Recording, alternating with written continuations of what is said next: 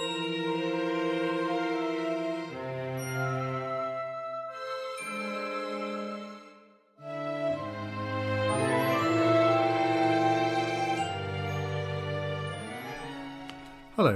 my name's Ken Barrett. Welcome to Brainland podcast number 12. In George Orwell's novel 1984, Winston Smith observes that in his society, nothing was your own except the few cubic centimetres inside your skull.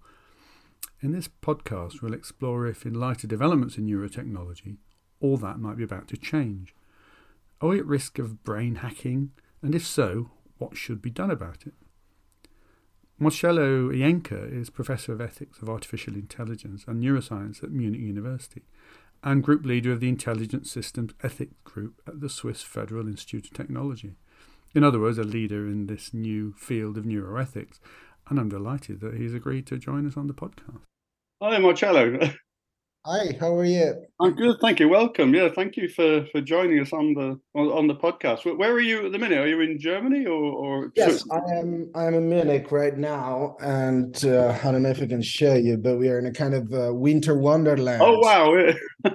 A lot of snow here. Oh, how lovely! Where are you based? I live in Sussex, near Brighton's the usual place that people know. Okay, yes, I know Brighton. Actually, it's a great place for neuroscience. Yeah, well, thanks so much for joining us. I mean, to begin with, you've got yourself at the cutting edge of neuroethics, neurolaw. Can we talk a bit about your background and how you get to be in this position? Yeah, of course. So. I think one way to summarize my background is that I was always interested in minds and how they work. I was very interested in minds at narrow level of neurobiological functioning, and that's why I got interested in neuroscience. But I was also interested in the high level philosophical questions about the nature of the mind and mental ontology. So I studied philosophy and neuroscience in parallel in Rome, where I'm originally from, as well as in Berlin. Then I went to New York for actually funded through student bursary, that scholarship that was funding interdisciplinary research in neuroscience and philosophy. So I had the chance to work in a cognitive neuroscience lab, and at the same time to chat with prominent philosophers like Dave Chalmers. And then I returned to Europe, pursuing a PhD in biomedical ethics, because during that time I also got interested in the ethical implications of brains and minds. And soon I realized that you cannot understand something entirely until you're able to build it or simulate it. So that's when I got interested in artificial intelligence. And ultimately, my PhD was on AI applications in clinical neuroscience and the ethics thereof. I focused primarily on AI uses for people with cognitive decline, as well as brain-computer interfaces. And then after my PhD, I continued working as a researcher. I founded my lab called Intelligent Systems Ethics in 2021 at the Swiss Federal Institute of Technology in Lausanne. And earlier this year, I moved to Munich, where I'm a professor of ethics of AI and neuroscience. Wow. So I think that's pretty much the journey. Yeah, so kind of man and boy, you've mixed the two disciplines. Is your post in Munich a new one? Because it sounds very sort of cutting edge, really. The position did not exist before, yes. No, yeah. Right. Well, and as we're dealing with philosophical, political issues, I mean, do you come at this from a particular standpoint? You know, to quote a phrase, what truths do you hold self-evident, really, that gives you a take on this? Well, in all frankness, I do not hold any truth as self-evident. Right. I don't think that our mind has evolved for truth. It has evolved for adapting to the environment. I think Anil Seth, the neuroscientist actually based in Sussex, has put it beautifully. He said, that our mind is constantly hallucinating, and when we agree on the hallucination, we call it reality. Right. In fact, all knowledge we have is intermediated by the sensory information that we receive, and how the sensory information is processed in a predictive way by our conscious mind. And I think there is limited knowledge we can gain. Of course, I'm a strong believer in the power of science, and I do think that things like logic and mathematics may be real ontologies outside of our mind. But frankly, I can now rule out the possibility that the entire world is a virtual simulation run somewhere by a kid of the future. So I do not hold any truth as self-evident, but I do think that science is the best way we have to produce knowledge.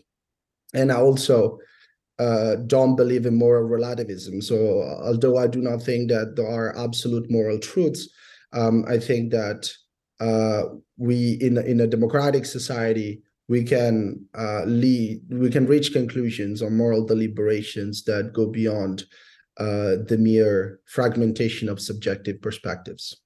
Okay, well, that's a great answer. Okay.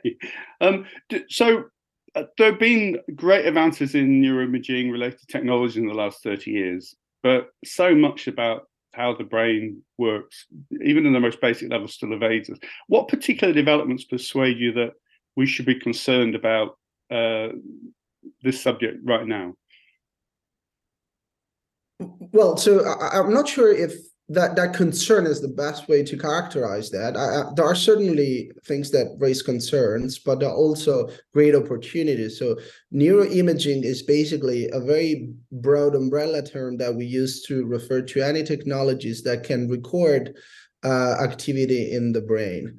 And we need to record and measure activity in the brain because we cannot cure what we cannot measure. So currently, there's little we know about the brain. There's little we know about brain function. So we need to develop technologies that can expand our understanding of the inner workings of the human brain and mind, and use that information to develop tailored solutions for the hundreds of millions of people in need. And in fact, we should remind ourselves that currently there are several hundreds of millions of people with neurological disorders. By 2050, it's expected that 1/3 of the global population will experience at least one neurological disorder in their lifetime, and 1 in 2 will experience at least one mental illness in their lifetime. So the brain is a major component of the global burden of disease, and we need better technology to understand and cure the brain. That being said, I think we see three main developments. So the first development in neuroimaging goes back to the 1970s and 1980s. And that's the time when technologies such as functional magnetic resonance imaging came along, which are the first technologies that really allowed us to understand in real time the activation of brain regions in response to certain tasks, which is a quite necessary element, quite necessary technology to understand the functioning of the brain.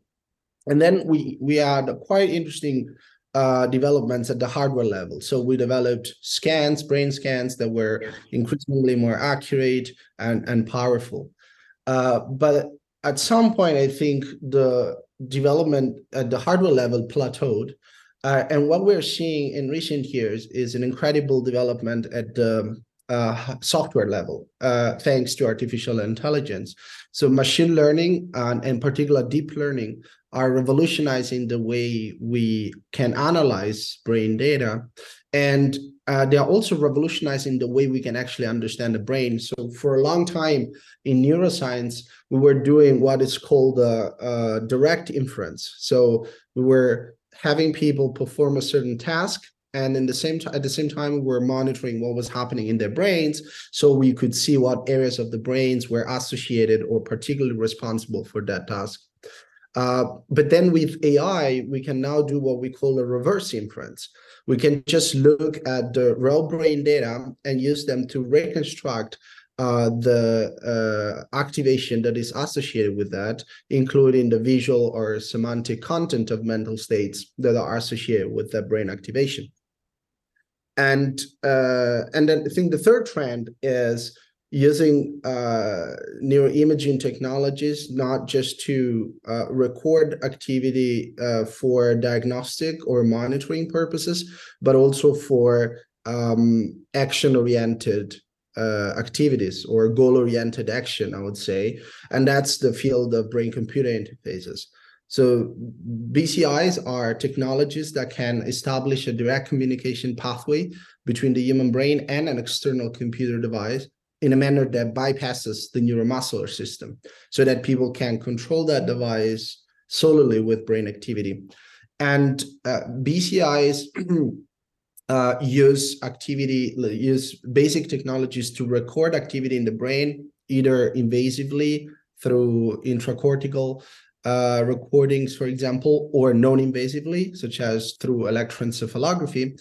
And then these brain data are used, are processed, classified, and used to generate an output, which can be the remote control of a device, such as a robotic limb for people, for amputees, or it can be, a computer cursor for people with paralysis. And these technologies are extremely powerful for people with disabilities, because they can allow them to restore some ability to interact with the world outside. We spoke about that in the last podcast as well, but this was in the context of military funding of brain-computer interfaces, and how you may be able to, somebody may be able to control a plane or some other weapon, really, without having to go through your motor system. But obviously the stuff that you're talking about is a thing we hear about more readily. And the other thing is in one of your papers you also talk about deep brain stimulation, and this has been around for also over 30 years and gradually getting more and more acceptance. And is that in some way a threat too, do you think? I mean, can you be hacked that way if you're wired in this way? Yeah, so I'm glad you're referring to deep brain stimulation, because what I said before, it's actually only one of the two main things that brain-computer interfaces can do. So they can read out from the brain, they can record brain activity, but then they can also write into the brain. So they can use neuromodulation or neurostimulation to influence or alter brain activity. And deep brain stimulation is one of those neurostimulation techniques. It's an invasive one that involves implanting electrodes deep in the brain, hence the name, and sending electrical current to targeted brain regions. And in the last few years, this has become an extremely effective treatment, for example, for people with Parkinson's disease, but more recently also for psychiatric patients, such as patients with treatment-resistant depression. But I think if we now want to move to the concerns, I think what is interesting to monitor from an ethical perspective is that both BCIs to read out from the brain and neurostimulation techniques to write into the brain are no longer confined only within the domain of clinical medicine and neuroscience research, but we are seeing them kind of spill over into a variety of consumer-grade applications, especially on the brain reading side. There is a vast ecosystem of direct-to-consumer technologies that use non-invasive recordings for purposes like entertainment, stress reduction, gaming, social media communication, smartphone gadgets, and so on. And these are way less regulated than the applications that we use in the clinics. How do they work? Is that, are we talking about something like galvanic skin response or some physiological measure that biofeedback's been around a long while, hasn't it? There's a sort of a device you could use to tell you what's going on in your body and help you try and control it, sort of thing. Yes. So, for example, the brain-computer interfaces used for gaming, they're just associating patterns of brain activity with virtual tasks, so action-oriented Oh, right. performance in the game, so that you can basically just replace the joystick or the keyboard as your primary way to interact with your virtual avatar. On other applications, for example, I mentioned some companies advertise products for stress reduction or meditation. Actually, the evidence is quite scarce that they can achieve these goals, but they market that they make these market claims nonetheless. And this use neurofeedback. Well, it's like algorithms is one thing, isn't it, with that? And then the EEGs, yeah. But then besides the consumer domain, there is the military and national security, and I would also add the law enforcement domain. So the brain is a goldmine for many stakeholders, including the military.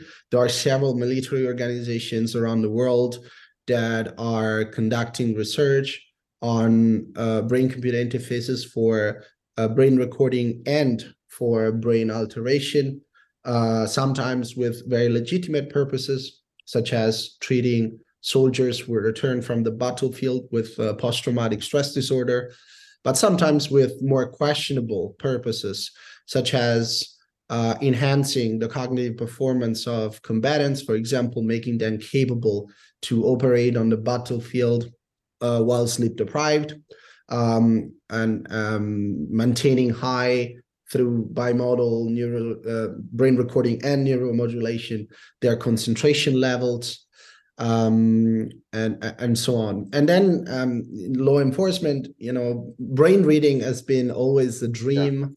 Yeah. In the field of law enforcement. So lie detectors a few years ago were only based on galvanic responses. But of course, there is this general idea that if we can develop lie detectors based on brain information, we're actually accessing the information at the source, so to say. And that's still some way off legally, isn't it? Really, I know it's been used in obviously for individual judges, it might pass muster, but it's still fairly controversial, isn't it? That the sort of lie detection. Lie detection per se is still fairly controversial, although there have been several studies that have shown the increasing capabilities of brain biomarkers for lie detection. So it's not sci-fi. The technology has improved a lot over the last few years. Their application in judicial processes is very questionable. It is happening once in a while here and there in the world. There was a very controversial court case in India a few years ago where a woman was convicted based on one of these lie detectors.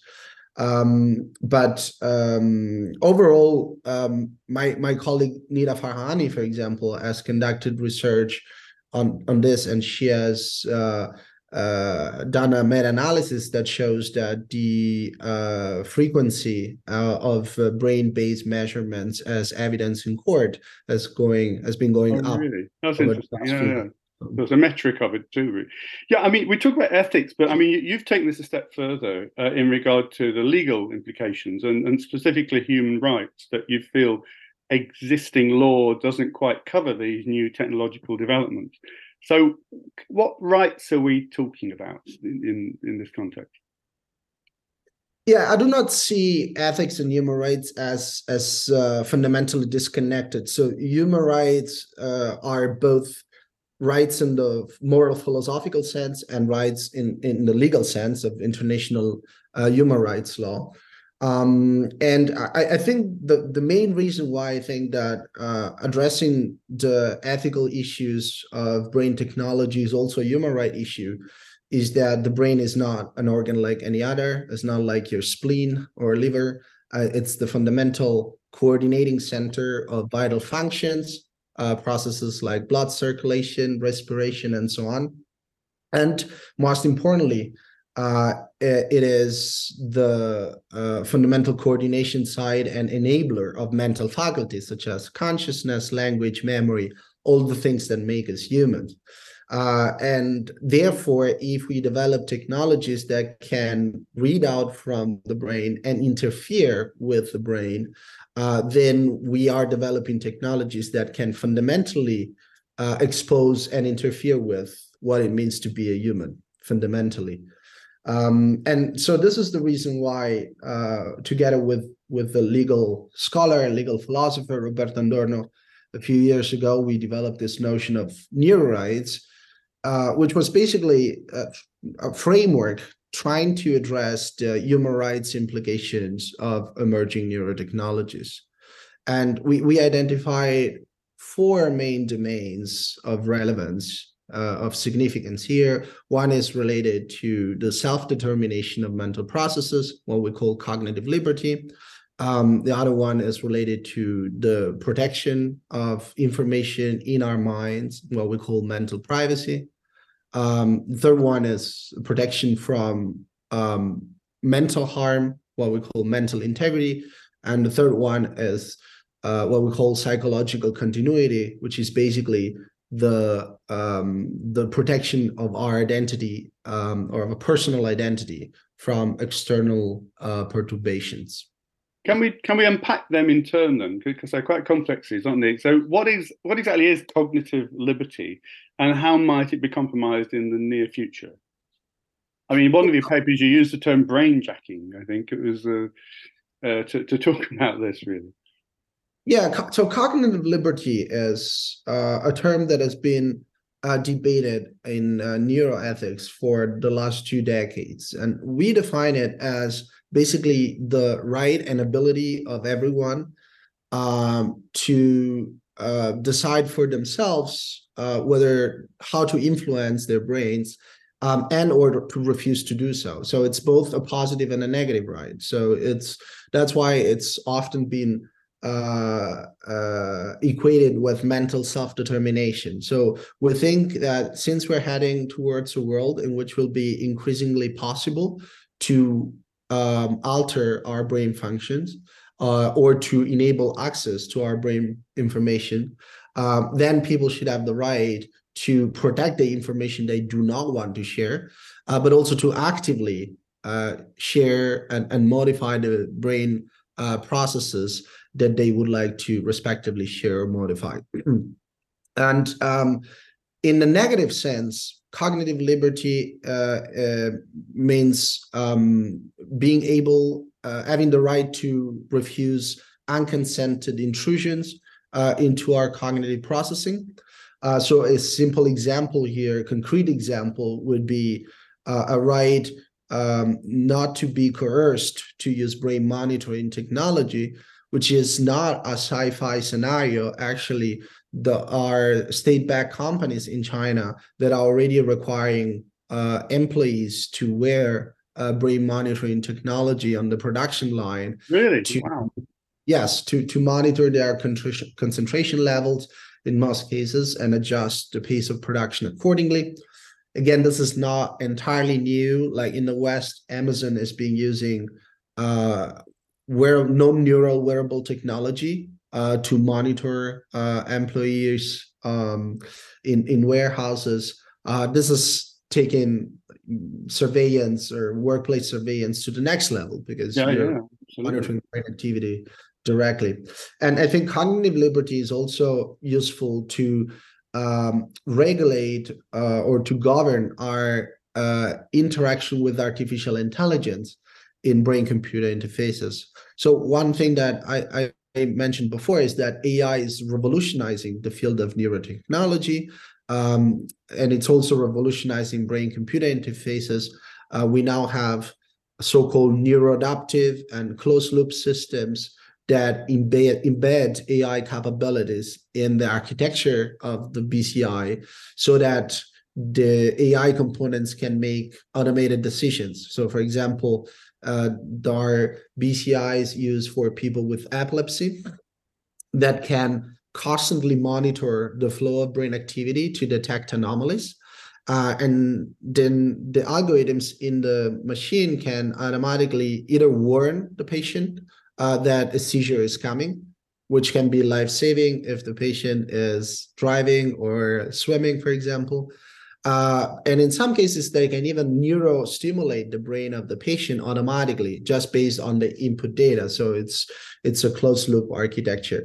And in the future, we can imagine AI algorithms that make automated decisions in our minds, also make decisions that can override our intentionality and volition. And I think that's where cognitive liberty becomes relevant. Actually, I mean, wearable exercise watches and this sort of thing also comes into this, doesn't it? Because they're saying, oh, well, this can tell if you're having some sort of potentially fatal cardiac event, but it's not very good. And so how many people are being made anxious by this wearable device, that don't think is there, doing them good, really. But you also talk about mental privacy, your second one, which is interesting. I mean, we do so much online these days, repeatedly click OK to cookies, etc. And our preferences, interests, spending, travel, everything is tracked with our consent. And I think Zuckerberg even said privacy is outmoded these days. I mean, how might neurotech take this mental privacy issue even further? I think that you're right. So I don't think that mental privacy is entirely independent from the privacy issues that we're facing today. If you look at the last 30 to 40 years, privacy has been constantly eroding. Digital technologies have diminished and shrunk our privacy in relation to a lot of domains, including our mental information. So, social media platforms are already utilizing psychographic information to classify people according to certain psychographic profiles and use artificial intelligence algorithms to predict and sometimes also to manipulate their preferences. What does that mean exactly, psychographic? What do you mean by that?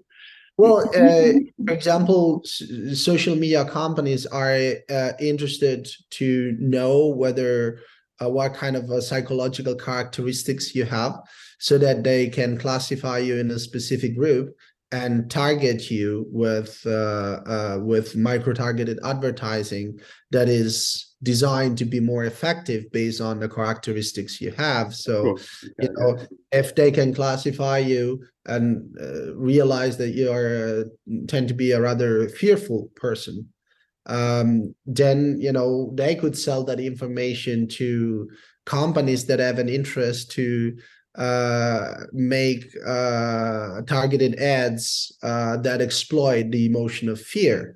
So, for example, a lot of political parties on the right-wing spectrum that want to scare people based on, crimes performed by immigrants, they want to target them towards those people who have certain political characteristics and certain psychological characteristics, rather, such as a greater tendency to experience fear in relation to information. But so mental privacy is, in my view, the next step. That's when privacy is eroding not around us, but inside us. Because even though social media companies are trying to mine the gold mine of the human mind, they still face a lot of limitations because they only can do that based on proxy information, such as the information that we externalize through our behavior. And this implies that people always retain the ability to decide which information they want to share with the outside world and which information they want to seclude. Sometimes, they can be tricked and they can inadvertently share information, but still, we retain this ability. I can decide not to post anything on Instagram. I can decide not to write anything on Twitter and so on. But with mental privacy, the problem is way more complex, because once we have devices that can record brain activity continuously, brain activity is not just conscious activity, is to a large extent below our threshold of conscious awareness. So we can really inadvertently share information about the inner workings of our minds or our mental preferences in ways that we are completely unaware of. And this is a problem, I think, in my view, from a human rights perspective, because the privacy of our mental information is a fundamental requirement in order to exercise our freedom of thought. Historian Bucknell, who wrote a century ago a monumental book on freedom of thought, said it's a common saying that thoughts are free, but as long as they can be secluded from the outside world. And I do agree with this view. What about mental integrity? What is that thing? Well, mental integrity is not a new right. So it's something that it's already codified in international human rights law, for example, in the EU Charter of Fundamental Rights, but it's not being interpreted in a literal sense so far. So we have, it's a counterpart of physical right, physical integrity, and it's basically a right to prevent harm to the mental and cognitive domain. So you mentioned brain jacking before, or brain hacking. Once we connect brains to computers, we also make them vulnerable to all the vulnerabilities that computers have. So computers are vulnerable to hacking, phishing, data theft, and so will brains if they will be connected to computers. And so mental integrity should prevent this kind of harms. Okay, and then psychological continuity is your last one, isn't it? Yes. So, we are not just functioning minds, we are also minds with a personal identity. I'm Marcello, you're Ken. We identify as the same person over time. And we do this because we have some sense of continuity over our mental states, so that our mental states are a kind of chain of continuity over time. But what happens if either AI components or exogenous perturbation by other parties breaks this chain of continuity into our mental states? This is something that has happened, for example, with patients who underwent neurostimulation procedures such as DBS and had side effects, so off-target effects that generated novel personality traits that were not present before. And in a recent case with my colleagues in Australia, Fred Gilbert and Mark Cook, we also observed the case of a patient who had to undergo forced explantation of a device because the company that was producing that neural implant went bankrupt. So they could no longer maintain the device. Right. And so she had to have the device explanted, and also she reported this interruption in the continuity of her sense of self, and she was no longer identifying as the same person after the device was explanted. So psychological continuity is basically the principle that should govern how people and make sure that people can retain some control and continuity over our personal identity despite these exogenous changes. I mean, I know that deep brain stimulation, the theory is it goes to a very specific part of your brain, and therefore that doesn't, so particularly things like tremor or for Parkinson's disease. But I know there have been reports of, it's naive really to think that such an interconnected organ is not going to have knock-on effects, isn't it really? But wow, so it's such an interesting area. But I mean, last month in the UK, we had this international summit on AI safety, and the US Vice President Kamala Harris said that she and the president believed everyone has a moral, ethical, social duty to make sure that AI is adopted and advanced in a way that protects the public from potential harm and ensures that everyone is able to enjoy its benefits, quote. There are also places to stick to responsible and ethical use of AI, even for military aid. Well, obviously, there's going to be an election in a year, so heaven knows what will happen with that. But I mean, are you pushing an open door here? I know even in 2019, Ursula von der Leyen's proposed legislation to address human and ethical implications of AI. How near are we to having some sort of like international chemical weapons convention type thing about AI? I mean, that came up in the 90s, I think. Well, we're still missing either national or international framework on AI. We have plenty of ethical guidelines. My colleagues and I have reviewed them on behalf of the Council of Europe a couple of years ago, and we retrieved more than 110 guidelines. But these are all soft law instruments, so they are not legally binding. What we're missing is a legally binding framework on AI. The European Union is attempting to move in that direction with the EU AI Act, and most recently, it seems that also the United States want to go in that direction. But this will take time, and we are not there yet. In terms of military uses, you're right. We have an international convention on biological and chemical weapons, the so-called Geneva Conventions. But again, these conventions are designed to regulate the use of things like biotoxins and their utilization in wars, but they make no mention of neurotechnology and neuroelectronics. And of course, for obvious reasons, they also make no mention of artificial intelligence. And I do think that we need to have a public debate about what uses of AI and neurotechnology and the combination thereof. Because I really want to emphasize that any neurotechnology today, any brain-computer interface today, relies heavily on artificial intelligence. We need to discuss which uses in the military domain are ethical. And it could also be that, a responsible innovation framework is not enough. It could also be that certain military uses are not acceptable under any condition. The United Nations has an Institute for Disarmament Research, the ONIDIR, that is actually exploring exactly this interface. And I had the privilege to participate in two of their hearings. And they're trying to understand whether things like neurotechnology may require modifications to the existing conventions on chemical and biological weapons. Well, that's interesting, yeah, because it's amazing in a way that biological and chemical weapons, that there has been this consensus for since the First World War, virtually, isn't it, really? That at least it's possible, I guess, really. But it goes into so many aspects of society, particularly talking about China, and where it's not a democratic regime. It's a different approach, albeit very successful economically at the moment.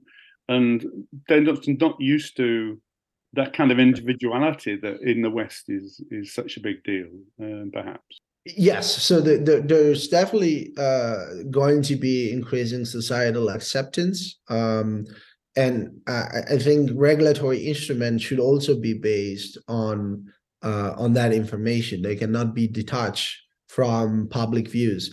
The problem, in my view, is that we do not have extensive research on public views on this technology so far. So we definitely also need to collect more data and have more research.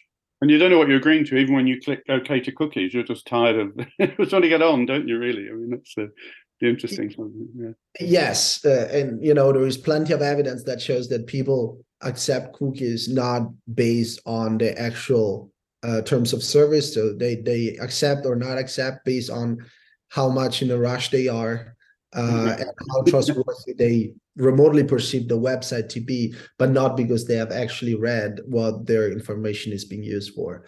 And this is, I think, one of the reasons why consumer neurotechnology is tricky, because we know very well that people trade privacy for services. We do that all the time. A couple of years ago, the most downloaded app in the world was this face app that was making people look old. Right.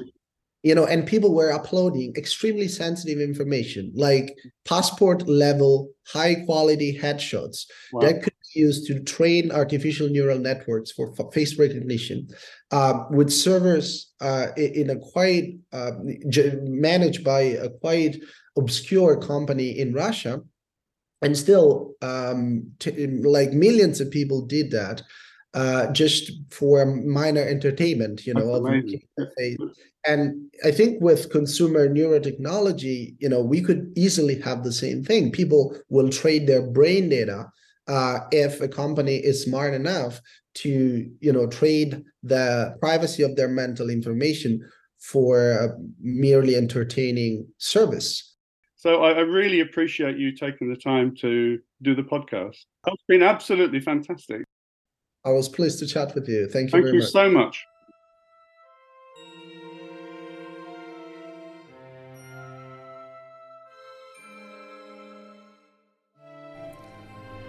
Wow, what a fantastic guest and a great discussion.